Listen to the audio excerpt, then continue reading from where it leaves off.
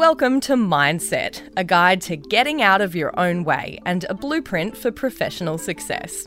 Today, Helen McCabe and Jamila Rizvi are turning fear into courage. So, Helen, what we've learned from Shelley is that courage is not this inherent, unalterable trait that everyone has. It's something that we can cultivate, something that we can strengthen, something that we can learn, something that we can get better at. Do you think you've become more courageous over the course of your career? I think I'm extremely risk averse. I think I've always taken calculated risks. But the thing that I really want to impart to this audience is that you can do that if you can look your fears in the eye. So, in other words, I've got a job interview. I don't want to go. I'm terrified. I'd much rather stay in bed. I know it's going to be a disaster because every other job interview has been a disaster. So what I would do in that circumstance is think, what is the worst thing that can happen in this job interview? And for me, that would be them saying, you are wildly unsuitable, don't ever come back again, and I'm not quite sure how you got here in the first place, right? That would be the worst thing that could happen to me. And once I've processed that and realised that that is what really bad looks like, I can work back from that and go, well, I can cope with that. So I find courage by imagining the worst thing and then think, well, the upside is that they go, actually, you're amazing. So can we call you back for a second interview? That's a really interesting way of doing it. The idea of actually going into the truth of the thing that you're actually scared of and like kind of swimming around in the water of what you're scared of, as opposed to sort of standing on the edge looking at it going, that looks real bad, I don't want to go in there.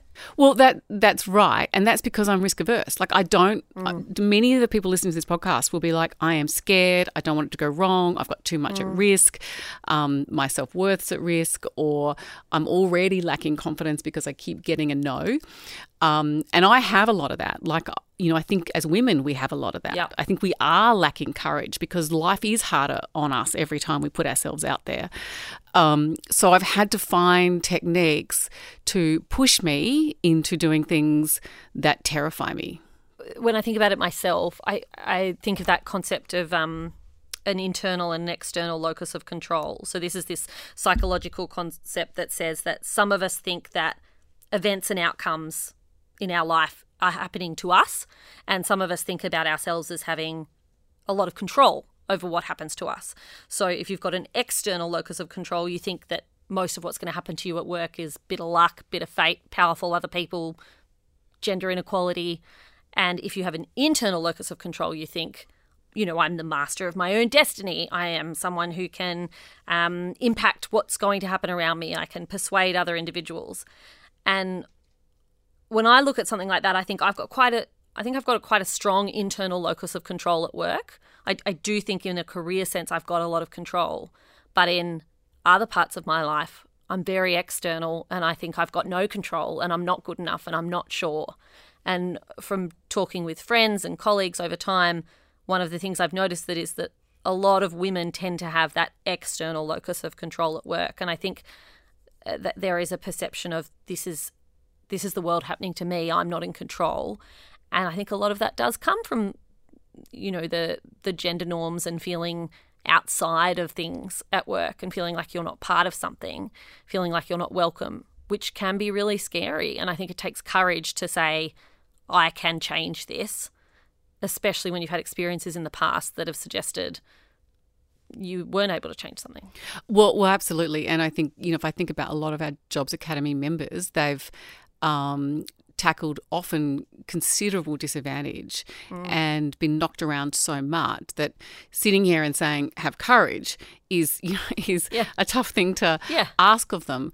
But our objective today is to try and help uncover the techniques that many people draw on in order to do it. And I think one of the things for me has always been that finding that courage means that I don't look back with regret, that I do have a go, because if I don't have a go and I sit in my lounge room and I think that it's never going to work out for me, it will never work out for me.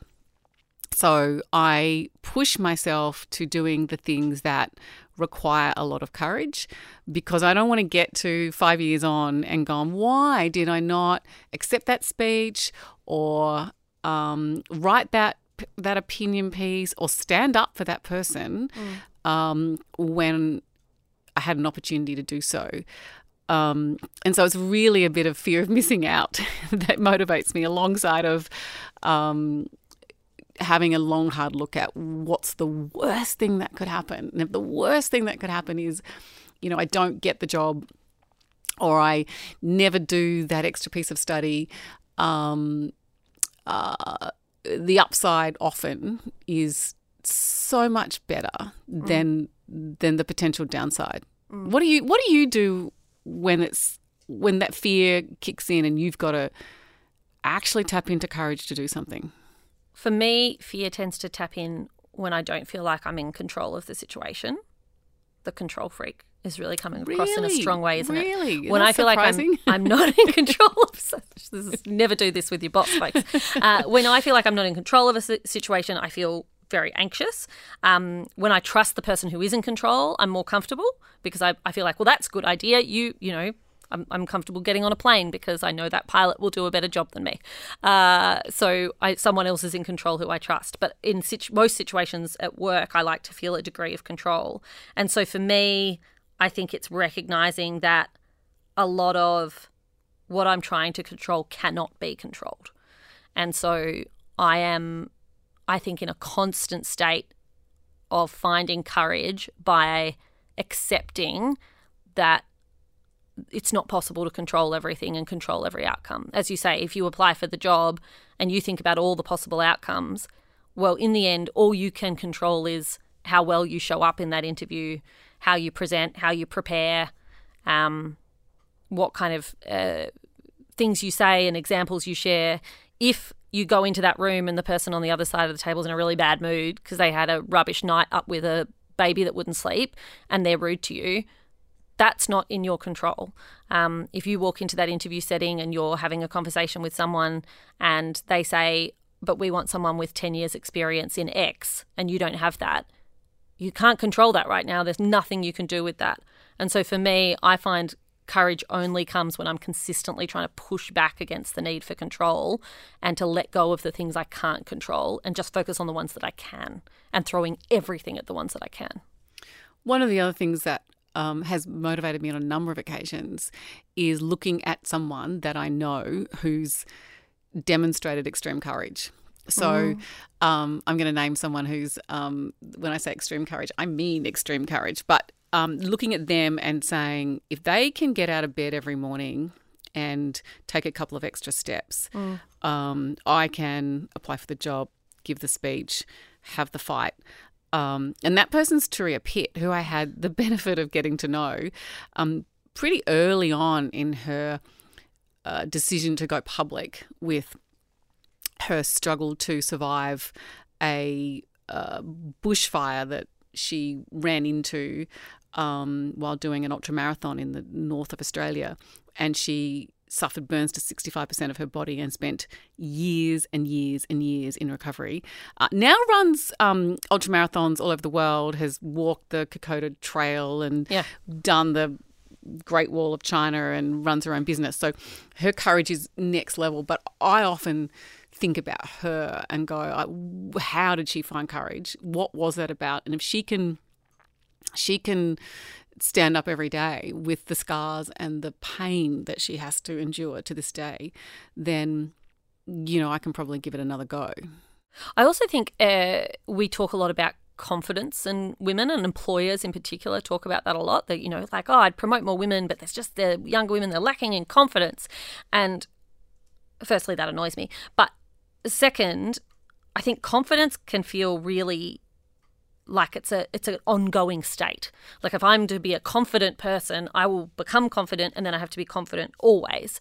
Whereas courage feels more micro, feels more attainable. Like, I'm being courageous in this today. I don't have to be courageous all the time. I can get back under the doona and hide there later, but I am going to be courageous in this small act. So I think the willingness to start with the incremental and trying the smaller things first, and then recognizing that courage in one part of our life can transfer to courage in another part of your life. So if you're someone who feels like you are always feeling afraid about pursuing what you want in your career, think about areas of your life where you have been courageous and recognize that you can do it. Because I bet there's been times where you've been there at a truly difficult time for an unwell relative. It takes courage to show up when someone's seriously ill, or maybe you have pushed something to happen at your kid's school and you've pushed for some sort of community event to happen. It takes courage to stick your hand up and say we should do something that we weren't already doing to a whole bunch of people. So sometimes it's about drawing on courage in other areas of your life to help fuel the area where it doesn't feel like it's possible. Yeah, you always see that local hero who saves a child from a truck or from any catastrophe, and you ask them afterwards what drove them, and they don't know. It's an instant. Courage just becomes an instant reaction, and I think that's a good point. Actually, don't overthink it. Just tap into courage and have a go, and don't spend that much time thinking about it. Folks, I want to leave you with one final thought. There was a study conducted by some researchers called Cotterill and Harvey in 2005, and they had all these participants in their study who were tasked with identifying their area of worry. And so they had to actually articulate the things they were scared were going to happen in their lives. And then the researchers tracked them over a period of time and kept checking in with them with these deeper questions and things. And what they found was that after the 12-month period or whatever it was that they ran the study, 40% of the big fears that were initially identified proved to be unfounded. They pertain to an event or something happening that never happened and was never going to happen. That's 40%. 30% of the worries were retrospective. 30% of people were worried about something that had happened in the past that had already happened and they couldn't alter it.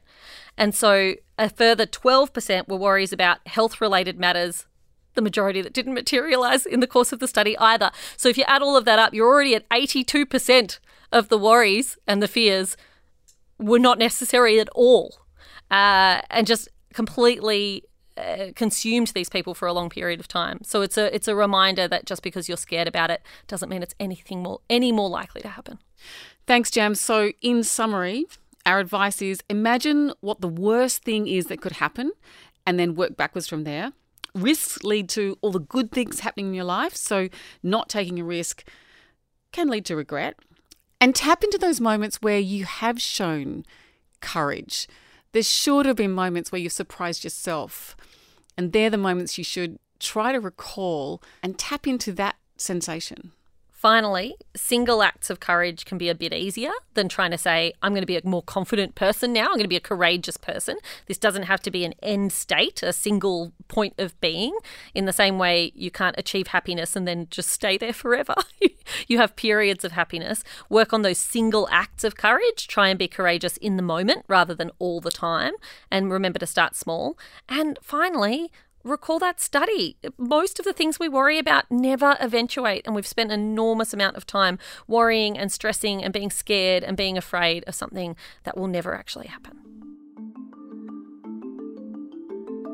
Mindset is created by FW Jobs Academy with support from the Australian Government's Office for Women.